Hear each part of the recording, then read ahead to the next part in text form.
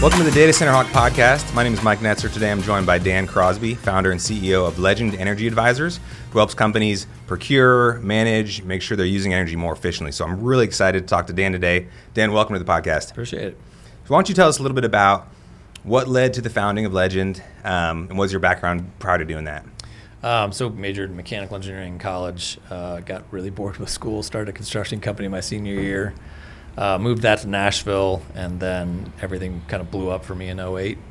So I actually moved to Dallas, literally slept on a buddy's couch, got into upstream oil and gas and private equity and waited tables at night, kind of trying to resurrect life again. Okay. And then actually through a waiting tables job, got into energy brokerage, and pretty quickly figured out that no one really understood what was going on, especially energy brokers, but also customers that were getting and taken advantage of in a lot of ways. And so worked with two different energy brokerages and really tried to help customers understand how they were using energy, how market dynamics work, so to create more transparency. And eventually realized I was going to have to go do that on my own if I was going to actually be able to create that. I tried creating it at two different companies. Yeah. And so in 2014, with $2,000, I started my apartment in New York. Wow. And here we are. Yeah. So almost 9 years later, which is kind of at the same time Data Center Hawk was founded. So parallel tracks there. Fun journeys. So talk about kind of the early days of the company. What was the products, the problems you were trying to solve, and how did that grow to where you are today? So, I mean, really trying to help customers understand how they're using energy and what part of that, volumetric volatility can they actually control, and how is that interacting with market volatility. And part of what I had to figure out early on was how do you get that data to customers in a high fidelity manner, which isn't easy. And so I actually spent a whole bunch of time in chicken plants and sand mines and just kind of the nastiest environments we could find to be able to reliably get that data to customers in a really high fidelity fashion so that they could understand what was going on, so now they could understand how to interact with the markets better. You'd have customers on the brokerage side say, hey, my bill almost doubled this month. What happened? And you'd look, well, your usage almost doubled. What'd you do? Yeah. I don't know. So until you're going to be able to understand that dynamic, managing market risk is really tough. Yeah, if you can't measure it, you can't manage it. Exactly. So your company has both proprietary hardware and proprietary software that work together to achieve those goals you just mentioned. Correct. Okay. And that's probably some of your mechanical engineering background, probably a little electrical, and obviously a big software component to that as well. A lot of nerdiness. A little bit of everything, and a little bit of waiting tables and mixed in just for fun. Okay. So, we talked last week a little bit about this kind of like the biggest demand drivers, biggest energy demand drivers that you see in the country right now. And it was fascinating to me because obviously we're focused on data centers primarily, and we see that the demand driver that they are and the acceleration of that demand. But talk a little bit about kind of the demand landscape in the U.S. today. Yeah, so I think one of the biggest ironies in energy is this whole concept of energy producers and energy consumers, right? Yeah. It totally violates the first law of thermodynamics. There's no such thing as an energy producer or consumer. And so when you really think about what energy is, what people refer to as an energy producer, aka oil and gas companies, are some of the biggest energy consumers out there. You're just taking a whole bunch of electrical and gas energy and turning it into a higher form of energy. Even in like a chicken processing plant, they're making energy for you and me to consume to produces heat. And so, when you think about what's really driving energy right now and kind of the dynamics of the market, the dynamics of the infrastructure, it's really three things. The oil and gas space has become wildly more electrical than it was 5 years ago. Electric submersible pumps, now the drilling rigs are going to high line, and even fracking, which was traditionally all powered by diesel, is now getting electrified. Now, you're talking about 30 and 40 megawatt light switches. Yeah. You can't just plug those things in and flip them on and off. So you have this massive power density in the oil and gas space that's driving a tremendous amount of demand. You also have electric vehicles, which that entire supply chain, and it's kind of cool because we're involved in that entire supply chain from literally mining of cobalt and lithium to auto manufacturing, which in the electric vehicle space is very different than traditional vehicle assembly and creation, much more power intensive. And then you have to fuel it. So there's a tremendous amount being driven there.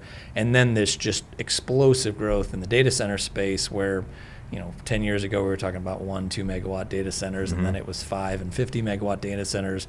We're now working on gigawatt data center projects. And so if you look at all three of those things scaling at the same time, it's creating explosive growth, and energy density is what matters. Yeah, you mentioned the oil and gas kind of highly accelerating in the last 5 years. That's certainly true of the data center space. And I think we can all anecdotally see the electric car market kind of on a similar trajectory. So it is kind of weird that all those three things have manifested themselves at the same time. And we also talked about kind of the interrelatability of those three.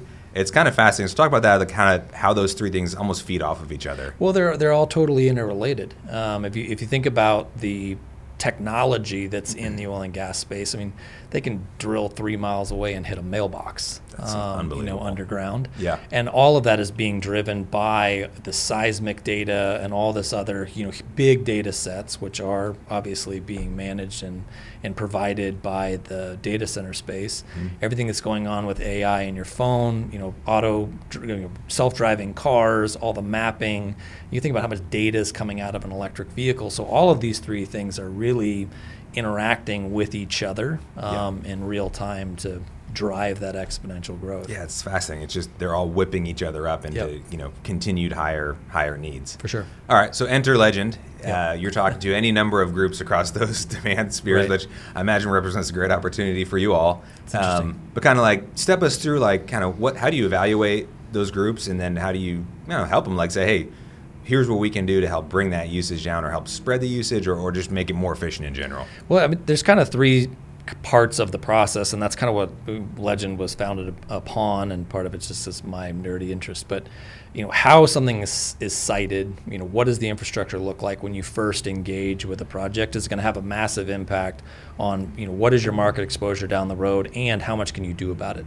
And so working with big industrials, data centers, et cetera, on site selection and understanding how they're going to connect to the electrical infrastructure, how they're going to connect to gas infrastructure, if that's a big input for them, is a huge challenge. And the data center space, we're seeing this all over the place. With trying to find capacity on the grid. In fact, we have some situations where a utility will actually build a transmission line basically under the auspices of 95% of the time I'm going to get you power, but when I tell you I don't have it, you're going to drop off. It's almost a physical version of what a lot of customers participate in demand response programs. Okay. And so we're seeing a lot of shift on the front end infrastructure side, but if you're not able to really, kind of going back to measuring, if you can't measure it, you can't manage it, the dynamic ability of customers and companies to manage power and gas in real time, both from the infrastructure constraint side as well as from the market side, is becoming critical. And if you understand that and how to dynamically manage that, a couple of things happen. One, the whole concept of stranded power in data centers, and we see some of the similar issues in industrial, where you can shift load around even within a facility or a site, and then also being able to shift across grids and do things dynamically, essentially virtually wheeling, is something that we're definitely getting heavily into now to be able to more actively manage markets, because renewables are having a big impact on how markets function. And so being able to respond to that and react to that is becoming more and more critical. Yeah, you did mention stranded power. I'd love to just drill down on that a little bit. Like, you talk about a data center specifically, they're wanting 100 megawatts of power, let's say. And we know that ultimate usage is maybe going to be 30 to 50, maybe even less than that. How do you solve for that when you need to be able to respond to kind of the peak? Right. Well, and I think some of that too is when you watch the way that data centers scale over time and slowly. And when you think about that from a utility perspective, they're really working on two sets of timelines. One is this timeline of how long is it going to take me to build something, which often is measured in years, but they really typically can't give customers longer than like a 1 year window of, I need you, if you say you need this, you're going to use it or you're going to pay for it. And that's where a lot of these challenges come, is if you want that 100 megawatts, but you're only using 30, you're going to pay for the 100 to reserve it, or I'm giving it to somebody else. So being able to dynamically manage power within a site to increase that density and make it work, and then also be able to shift that where you can get power that actually wouldn't be available, that's it's available 95% of the time but not 100, is really how you solve for a lot of those things. And a lot of it comes down to real-time metering. Yeah. And we have facilities where we're literally gathering hundreds of thousands of data points every day out of those facilities every 5 minutes to really help customers do exactly that, is manage what's going on within a facility better, and actively. And what's the opportunity for, again, hypothetically, this is not me, if you're taking a measurement once an hour or once every 4 hours or 6 hours or a day versus, every 5 minutes, what can be gained by that level of granularity? So a lot of things. I mean, one of the interesting things about electricity specifically, it's literally the most inelastic commodity in the world, right? You have to be generating, and you have to be generating and consuming exactly the same thing across a grid. And this is something that's literally balanced on a several second basis, which is why you monitor frequency, is to make sure that stays stable. And there's all sorts of ways to make that stable. So when you think about traditionally people managing energy on a monthly basis with whatever their bill came in and trying to figure out what they did in modern energy markets, and especially with the size of these loads, that's just totally archaic. When you think about the fact that price is changing literally every 15 minutes, some of these grids are settled hourly. If you don't have that kind of granularity in data, you're just out of the game. And so especially in data center applications and some of our industrial applications where customers can actually respond and do things with that load, whether it's actually with curtailment or changing of the way the load's moving, or doing something with backup generation or some kind of on-site generation, or even a combination of both, there's tremendous opportunity, but you have to have that granularity of measurement. And a lot of times that granularity of measurement it's there, but it's in some SCADA system or some system that operators or decision makers don't have real-time access to. It's not usable. Exactly. And then what do you got? So what would you say is almost like if you have a data center customer today, what's an ideal site for them? Geographically? Well, like from a power standpoint. Short of maybe say like an on-site substation or dual on-site substations, short of that, kind of, is there a preferred mix that seems to make a lot of sense for data center operators? I mean, you're seeing the construction now really of like data parks. In fact, there's a couple projects out there that some of them we've been involved with, some of them we're talking to, where you're talking about a gigawatt of power. You're talking about multiple transmission lines. People are now building fiber to power, which wasn't happening before, and so kind of that ideal scenario is shifting. I think one of the things that we're also seeing a lot of conversation around is on-site generation. There's a lot that can be done there to provide, one, lower power cost. We've seen some customers that have literally, packed Bitcoin mine into a power plant. And so all of those dynamics are really starting to come to the forefront. And that's kind of what's going to create the perfect site, is if you have the ability to, one, reliably get power there, two, the ability to tactically manage how you're going to interact with that market, and likely how you may be interacting with another market synchronously, is really what's creating the ideal data center environment. And quite frankly, with the fact that power density is all that matters. One, if you don't have on-site gen, 10 years from now, I think that's going to be a big game changer. Two, with the continued penetration of renewables, if you can't respond to that and interact with that in some manner, that's also going to be a hugely limiting factor. And I think one of the things that's been kind of funny to watch over the last 10 years is, 10 years ago, I talked to a data center about using their backup generation, and it just, no, that's there to be looked at. We'll test it once a month. Don't touch it. And that's changing. But when you think about the power density of data centers and what their impact on, global energy usage is, and there's going to be more and more fluctuation, in that as that growth curve continues, especially not just in the U.S. but abroad, that data centers have to start becoming active market participants in that.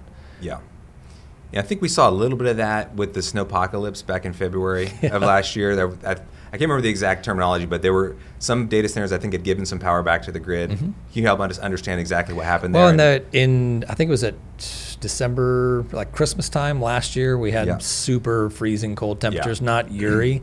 And I don't remember the exact number, but it was something like 30% of the global hash rate of Bitcoin went offline. And again, it's, tier 0, data centers reacting to price. And so, more and more of that is going to happen. And the smarter data center companies are, and there's also kind of this shift of colo. A lot of these are almost triple net data centers now. So it's becoming less of the data center operator, more of the tenant being smart enough to actually interact and be able to do that in real time and react to events like that. And the irony of it is, if you look at overall energy costs, and a lot of people are trying, how do I get to a 3-cent power rate guaranteed? Well, in a lot of markets, you can do that if you're able to respond to those kind of catastrophic events that are going to happen. In Texas, we've seen several of these, really cold events. We also see that the wind to solar handoff in the afternoon, real late afternoon, can be another opportunity where prices spike and often hit the price cap. So if you can respond to that, you could make, all of your savings for the year back in like 2 hours or maybe 2 days of that year, if you're in a position where you understand what's going on and you know how to respond. And you've structured your contract in a way where you can actually take advantage of that. Yeah, I think the knee-jerk reaction to that to a data center operator would be like, that sounds really risky. You're going to have kind of, again, the ideal state was kind of like 2 on-site substations that are always reliable, and we're mixing in renewable sources, on-site gen, gas, et cetera. But it sounds like you're saying with the right controls in place, you can switch back and forth between those very quickly, and it not only you kind of increase your resiliency, your uptime. You could do it in a way that's like extremely cost effective. Right. Sounds like a home run. Well, and you're doing all 3 things, right? You're being a better corporate citizen and grid participant because you are actually responding. You're probably going to make a whole bunch of money in the process. You're creating more reliability and you're reducing your cost. And one of the things we talk to customers all about, all the time is it doesn't matter whether you're trying to save the environment or save money. Like, I don't know anybody that doesn't want to spend less and live in a clean environment. In some cases, those seem to be mutually exclusive. Right. But they're totally interrelated and interdependent. Yeah. We can have our cake and eat it too, is what you're saying. Well, and you can't really do one without the other. Yeah. So if you really have control over your energy intensity, and you understand how that your load is actually functioning, and you understand how the grid dynamics function, and you can contract intelligently, you're in a position to respond and do all of those things at the same time, and you're now more resilient, you're more prepared. Yeah, because you have diversified streams and everything else. So, well, it's fascinating stuff. Anything else to touch on before we jump off here? No, I think good. Awesome. I appreciate the time. I really appreciate having you here, Dan. Thanks for being on. Enjoyed it. Thank you so much. We'll see y'all next time. Appreciate it.